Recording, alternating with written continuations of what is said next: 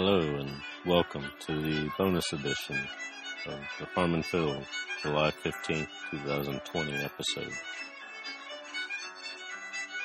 We interviewed Dr. Robert Lawrence, the founder and retired director of the Center for a Livable Future at the Johns Hopkins Bloomberg School of Public Health. And the interview ran over the amount of time that we had available to share on the episode, so this little episode here contains parts of the interview that had to be cut. I hope that you find some of it useful. This very beginning part here is really before the interview started. We were just chatting, getting to know each other, and he was starting to really zero in on the geography here in central Missouri, and he started to tell stories of what he remembered, and I shared a few stories of what I've seen happening just in my own little bubble. This first part, Dr. Lawrence is looking at a website for coronavirus data, and he's trying to find out which county I'm located in, so I'm helping him zero in on the county, and then we start moving into talking about agriculture, food systems. Hope you enjoy.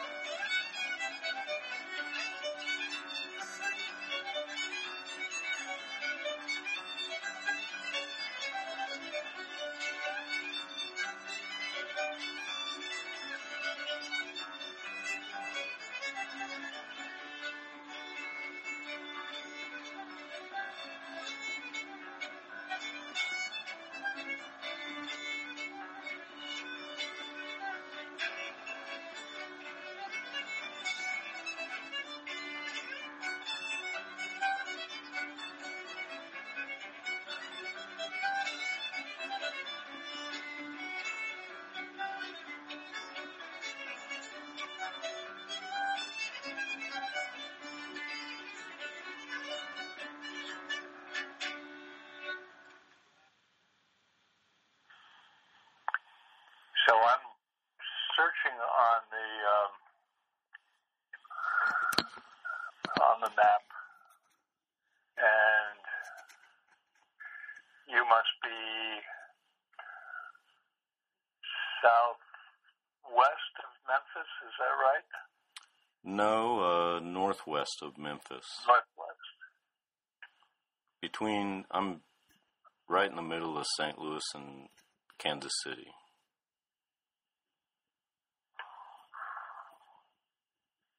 Okay. I have Oregon, Missouri. This is by county. So what county are you in? Boone County.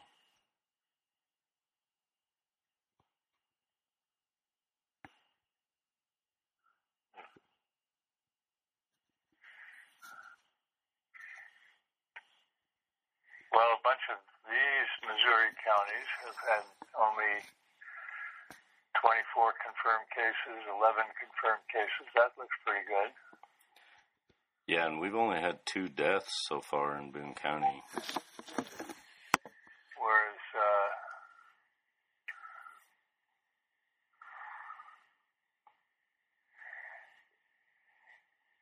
St. Louis has had 7,500.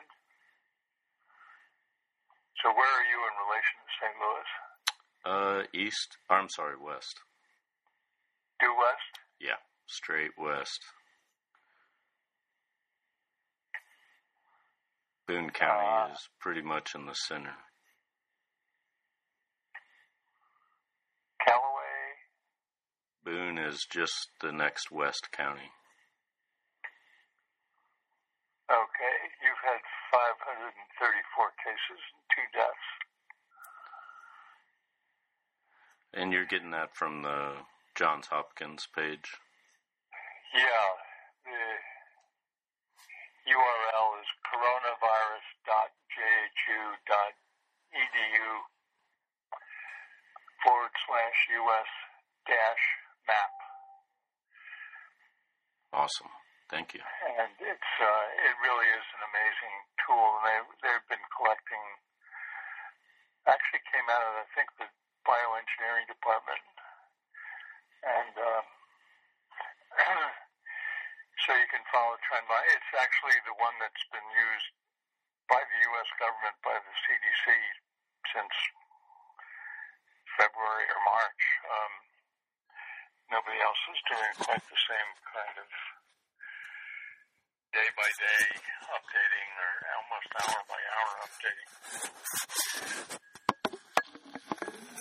Yeah, one of my most reliable sources here in Missouri is a volunteer that, I don't know, he dedicates 3 to 8 hours a day checking all the health departments and everywhere else he can get data. So you're right in the middle of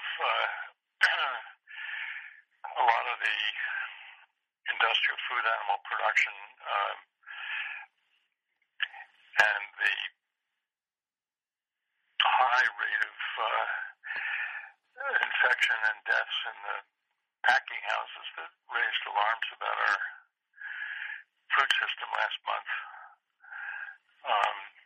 Did you have any major packing houses in Missouri shut down? That's a good question. I can't answer definitively. They've been very protective, very opposed to testing employees.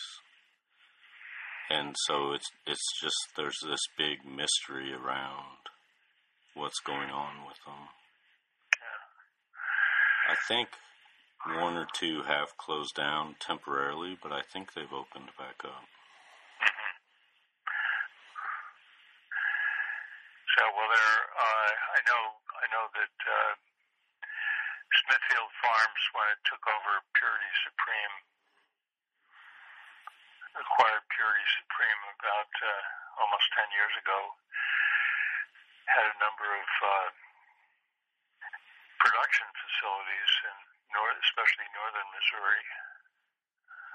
I don't remember where their processing was going on.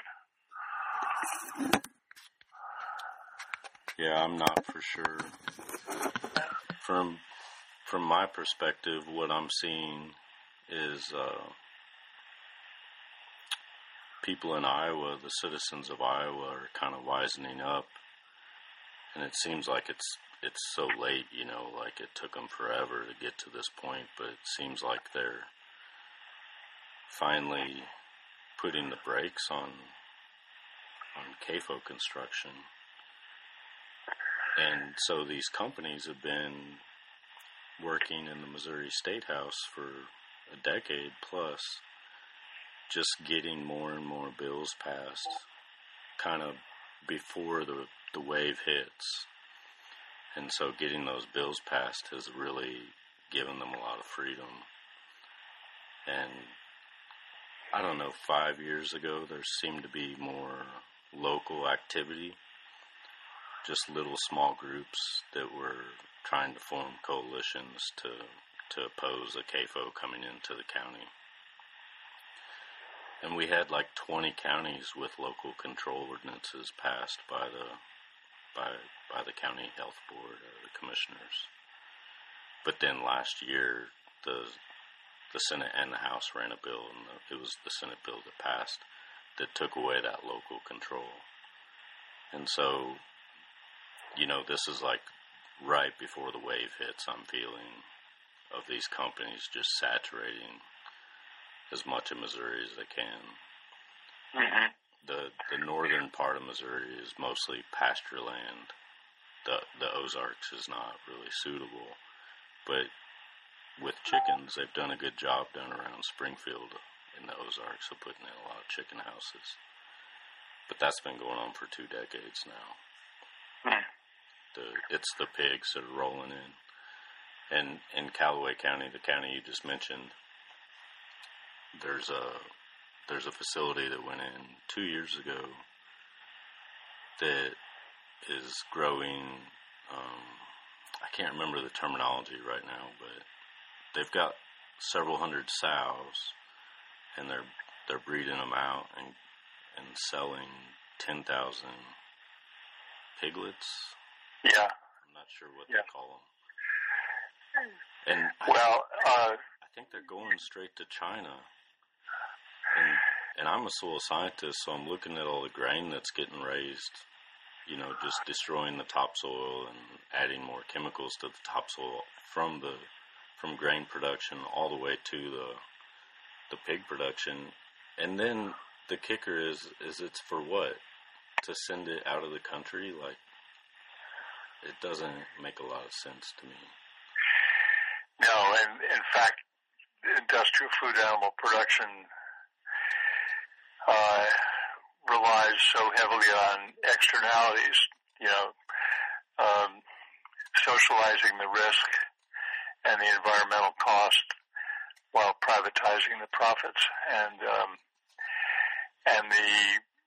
this sounds like a Smithfield facility, because Smithfield was purchased by a Chinese company, Xinhua, 6 or 7 years ago, and although Smithfield is still corporate headquarters in Richmond, Virginia, but they're really now a Chinese-owned company. And so you're exactly right. We're exploiting and depleting non-renewable resources, and including water. I mean, when you think about virtual water, when we sell soybeans to China to feed the pigs that are being raised in China, and when China imports soybeans from Brazil, converting Ogallala aquifer irrigated soybean production in the U.S. and Brazilian rainforest being cleared for soybean production in Brazil into virtual water for China, which has used up all of its water in the northern part of China. The estimates are that it's about 1,000 to 1 ratio of how much virtual water gets transported in soybeans to China. That takes 1,000 tons of water to produce a ton of soybeans, and then you sell the soybeans to China, and they essentially get a 100 to 1 benefit in terms of not needing their own water resources, which they have already depleted. Wow. So it's a bit of it's totally non-sustainable, and it's unhealthy for the environment, for public health, and for long run our economy.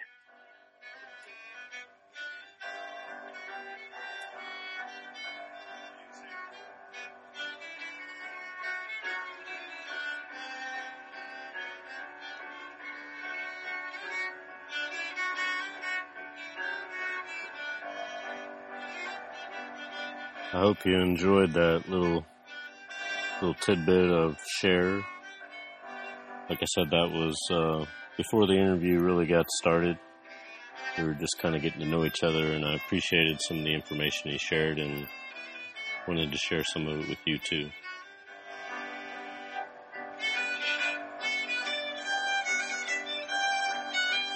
The music for this bonus episode is the same as the music that was used for the July 15th, 2020 episode.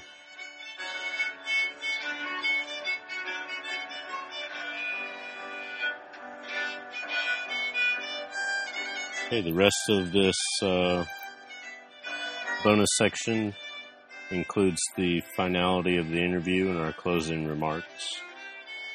And I backed up just a little bit because for the episode that was broadcast on the radio, I didn't include the entire story. So I kind of cut him off in the middle of the story. So I backed up just a little bit to where that story began so you could hear all of that again in its entirety.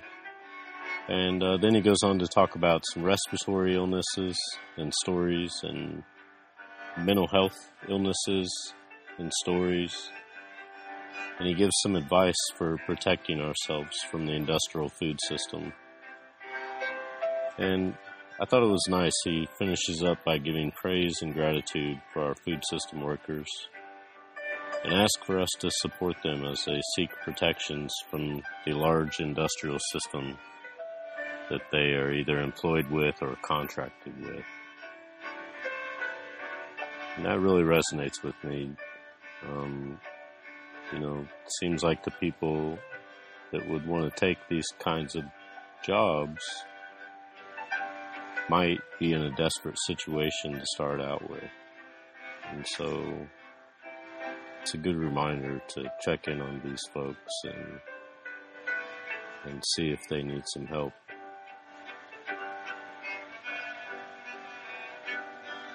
Hope you enjoy the remainder of the interview.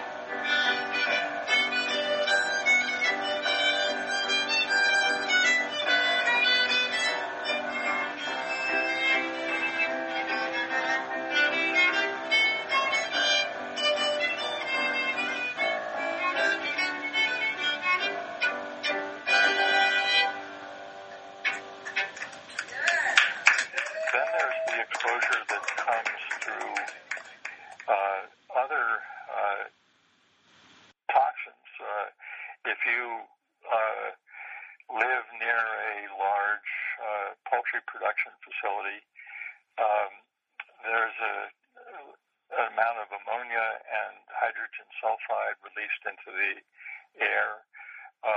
The exhaust fans are necessary because if you did not circulate the air within a poultry house that has 30, 40, 50,000 broilers being raised, they themselves would begin to suffer the consequences of high ammonia levels. And so it's a necessary part of their operation that they continue to draw in large amounts of fresh air, but they expel large amounts of contaminated air, and people have been shown to have ill effects from exposure to ammonia. And then hydrogen sulfide is actually a very toxic compound, and it's lethal in high enough concentrations where usually associated with industrial accidents and so forth.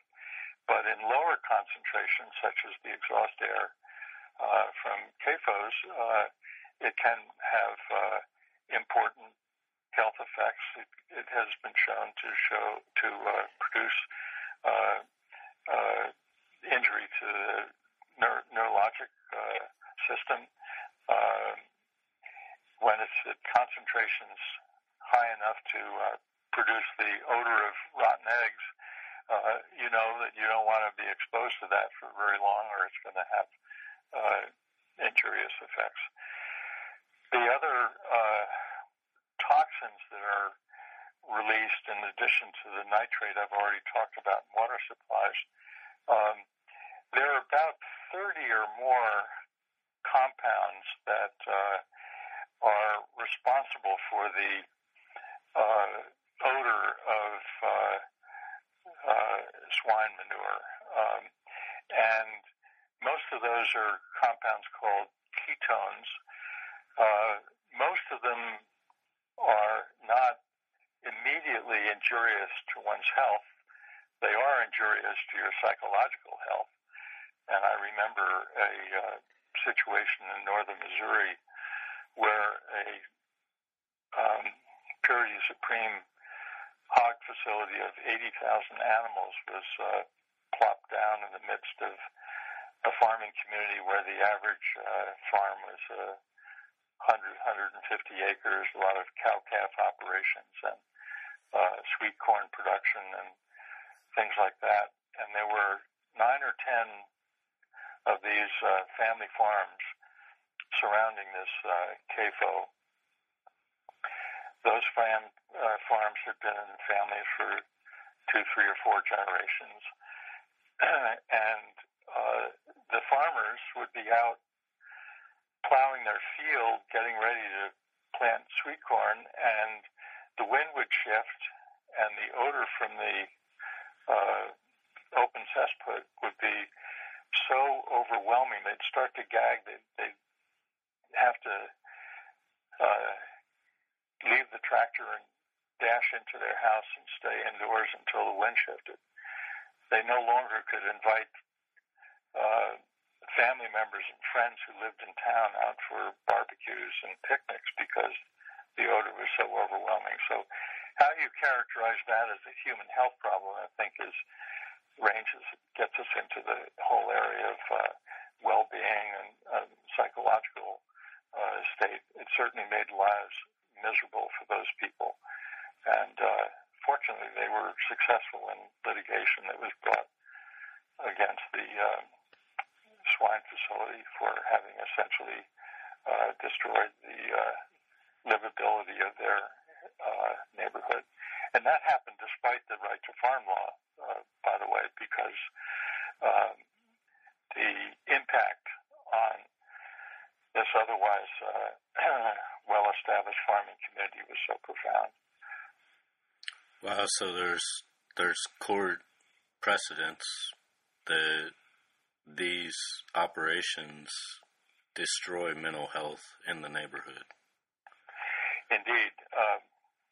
Late Steve Wing, a wonderful epidemiologist at the University of North Carolina, he did studies in eastern North Carolina, Duplin County, which has the highest concentration of hog facilities in the state, and therefore one of the highest in the country. And he had a group of collaborating community members who were willing to fill out daily questionnaires. They were willing to have the air sampled in and around their homes on a regular basis. And he showed that living near a swine CAFO led to increased rates of throat irritation, watering eyes, various other upper respiratory tract symptoms that came and went in correlation with how intense the odor was. And in addition to that, the questionnaire, which was one of the very well-crafted measure of psychological well-being, showed that mood and sense of well-being shifted also in correlation with things. And then he was able to correlate that with actual air sampling that captured at the same time that the people were reporting on their own symptoms and sense of well-being, captured concentrations of these various components in air emanating from open cesspits. So there's very, very good data available now supporting how injurious to the health of the public these CAFOs are. Thank you. Thank you for sharing. You've provided a lot of context and real world stories about the reality of these. I'm curious now, what should one do to protect themselves, given that these are in the community? Well, there are a couple of things. First of all, we, on an individual basis, 21 times a week, 3 times a day, we make a choice about what we're going to have for breakfast, lunch, or dinner. We can make an immediate impact on our own personal health by cutting back on the amount of animal products. We haven't talked about the risk factors of a high meat diet, and I don't want to introduce that. That's a whole new and very important subject, but suffice to say that the literature that I've been citing about antibiotic resistance, there's another very extensive literature that shows that if we eat something more akin to the Mediterranean diet, where the grains, the pasta, the fruits and vegetables are the entree, and the animal product is the little side condiment, instead of having the big hunk of steak or pork chop or chicken breast as the entree and little scattered bits of grains and vegetables as the condiments, we would live healthier and longer, and that's really now irrefutable by the data from around the world, including data in our own country where you have a natural experiment of Seventh-day Adventists and Mormons compared to the rest of the population. The Mormons and the Seventh-day Adventists are alike in that they avoid tobacco, alcohol, and caffeine. They are different in that Mormons are like the average American omnivores, and they eat meat as well as fruits and vegetables, whereas the Seventh-day Adventists are vegetarians. And both groups, Mormons and Seventh-day Adventists, live longer than the average American, and that's related to staying away from tobacco and alcohol. But the Seventh-day Adventists outlive the average Mormon by 2.5 years because they're vegetarians as well. And so the first thing we can do is 7 days a week, 3 times a day, we can say, I'm going to have a modest portion of animal product, or I'm going to skip meat entirely. Meat-Free Monday, which is a project that the Center for a Livable Future has collaborated with the Healthy Monday campaign in New York City, started by a retired ad executive, Sid Lerner, who borrowed from the experience of World War I and World War II, when we had meatless Mondays and wheatless Wednesdays and so forth as part of the war effort. And the Meatless Monday movement has actually led chefs to create very, very enticing vegetarian menu items, and has introduced more and more people to the pleasures of eating a more Mediterranean-like diet. So that's things we can do at the personal level. Collectively, if enough of us did that, of course, we reduce demand. And so reduced demand would diminish the call for continued expansion of CAFOs, with one caveat, and that is what you mentioned about shipping piglets to China. As long as our industrial food animal production system has a large export market, then we're not going to control CAFOs just by reducing demand on the domestic level. But then I think with the accumulated scientific evidence, some of which I've shared with you today, I think we really do have to have increasing restrictions on CAFO expansion.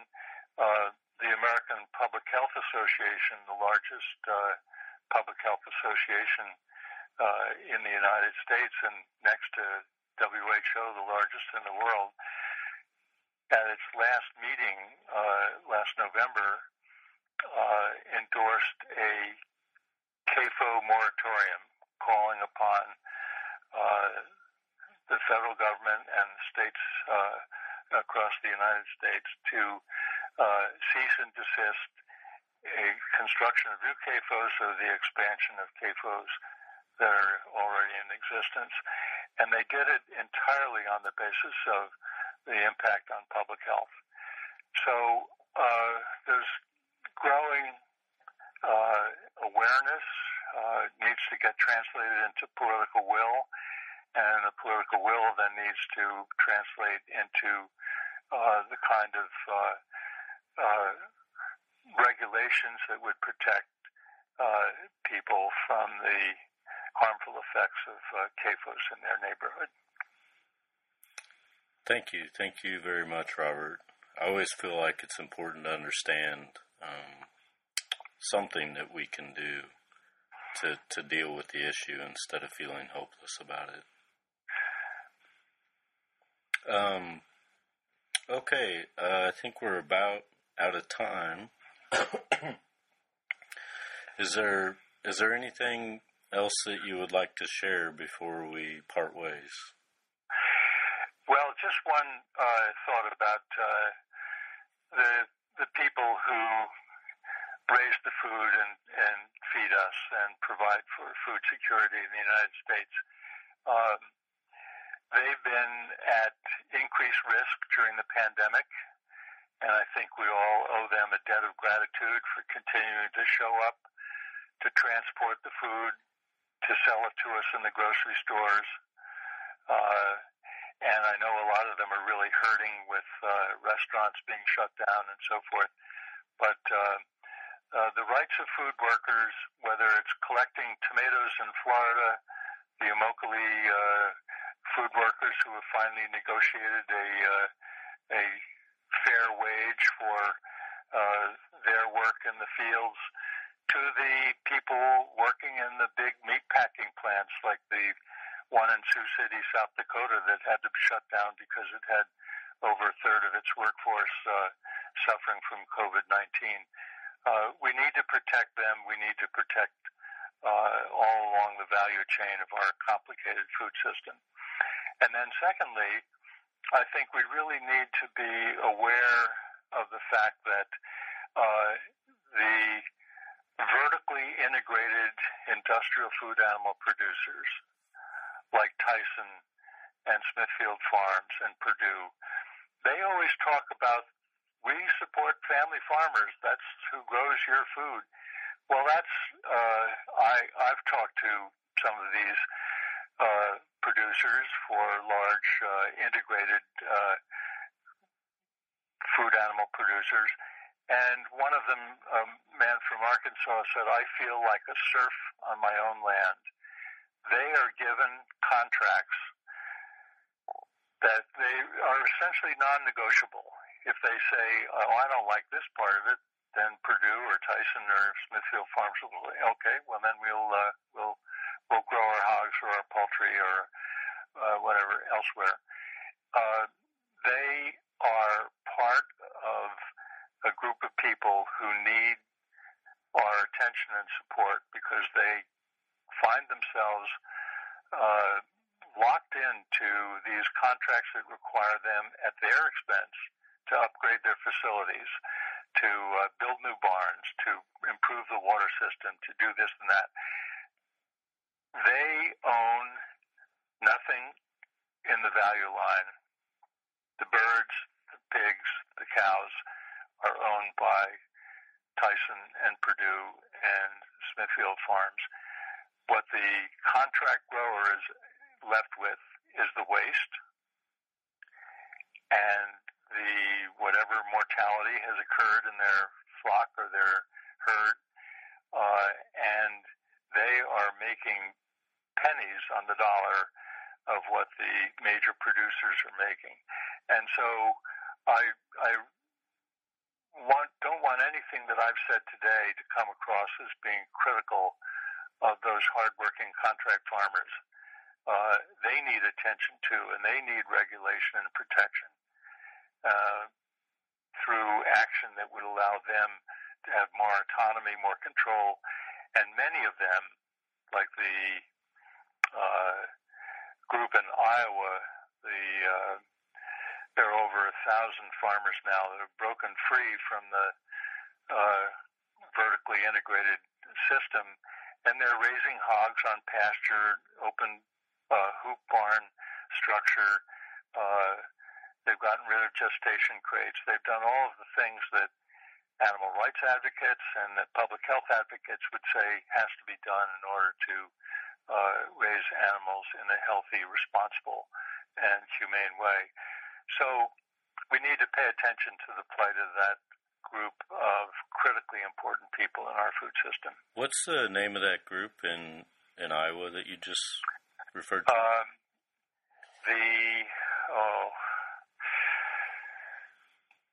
It's something like Responsible Farmers of Iowa, or it'll probably come to me. Dan Eicher would know. Don Eicher would know right off the top of his head. But anyway, it's an important lesson for the rest of the country.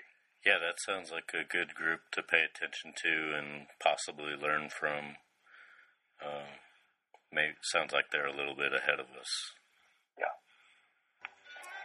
Awesome. Well, thank you very much, Robert. I really appreciate your time, and I feel like there's so much more you could share. Thank you for sharing what you have. You're welcome. I've enjoyed talking with you, and wish you well with your program. Thank you, Robert.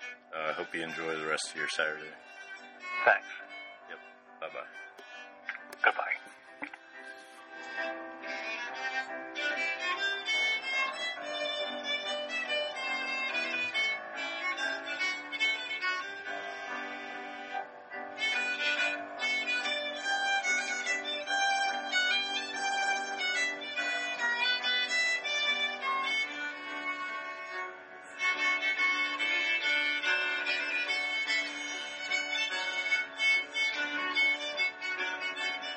Hope you enjoyed this bonus material. The interview went over, and so happy to share. And I hope that you learned something useful. You know, listening to Dr. Robert speak, I'm just reminded of the diversity of illnesses that are brought into the community. You know, there's different vectors. There's different illnesses with different vectors. You know, there's respiratory. There's leaching into the groundwater. There's runoff into the surface water.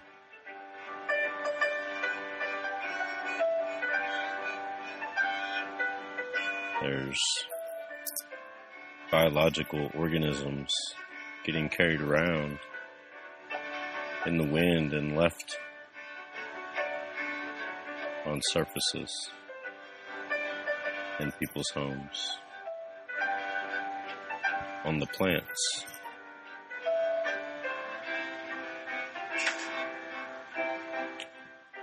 And I wonder, what are we leaving our children?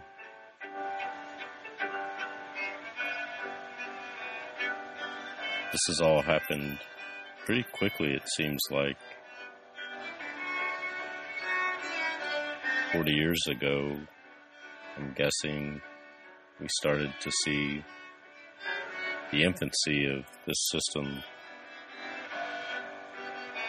to get engineered into Missouri farms.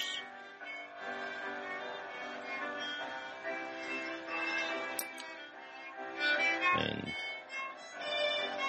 as that system has gotten perfected over these decades, they need fewer and fewer farmers. And yet, the contamination zone, the risk zone, has grown exponentially.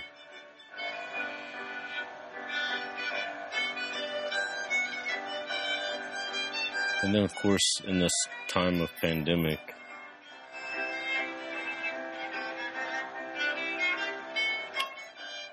it seems like we're inviting the risk of more pandemic to occur.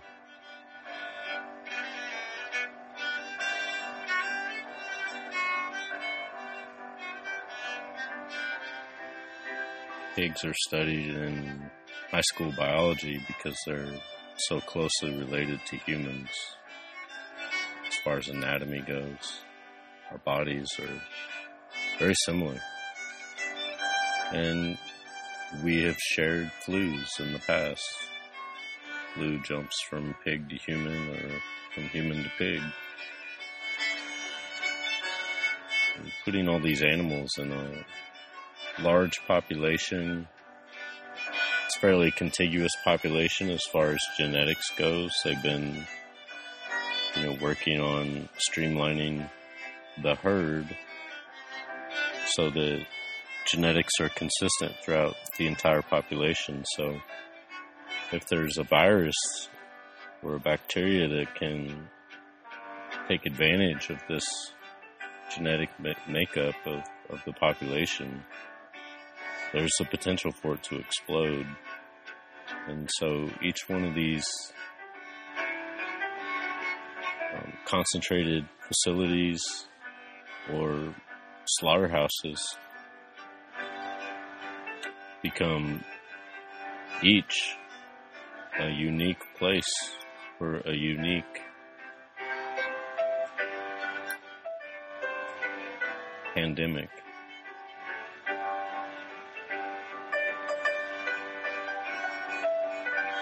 And if you look at a map of CAFOs for the country, you can see that Iowa is just saturated. And we've had them in Missouri for quite a while. They're nothing new. But it's a growing problem here in our homeland. In the land that we raise our children in, the land that we seek to enjoy life in.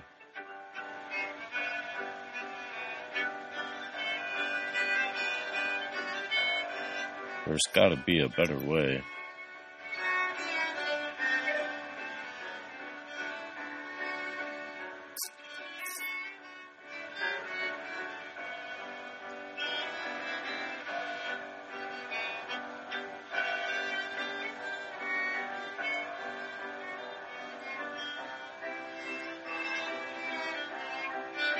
Thank you for listening,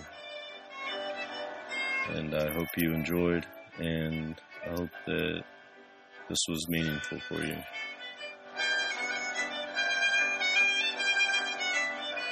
Thank you. Have a great day.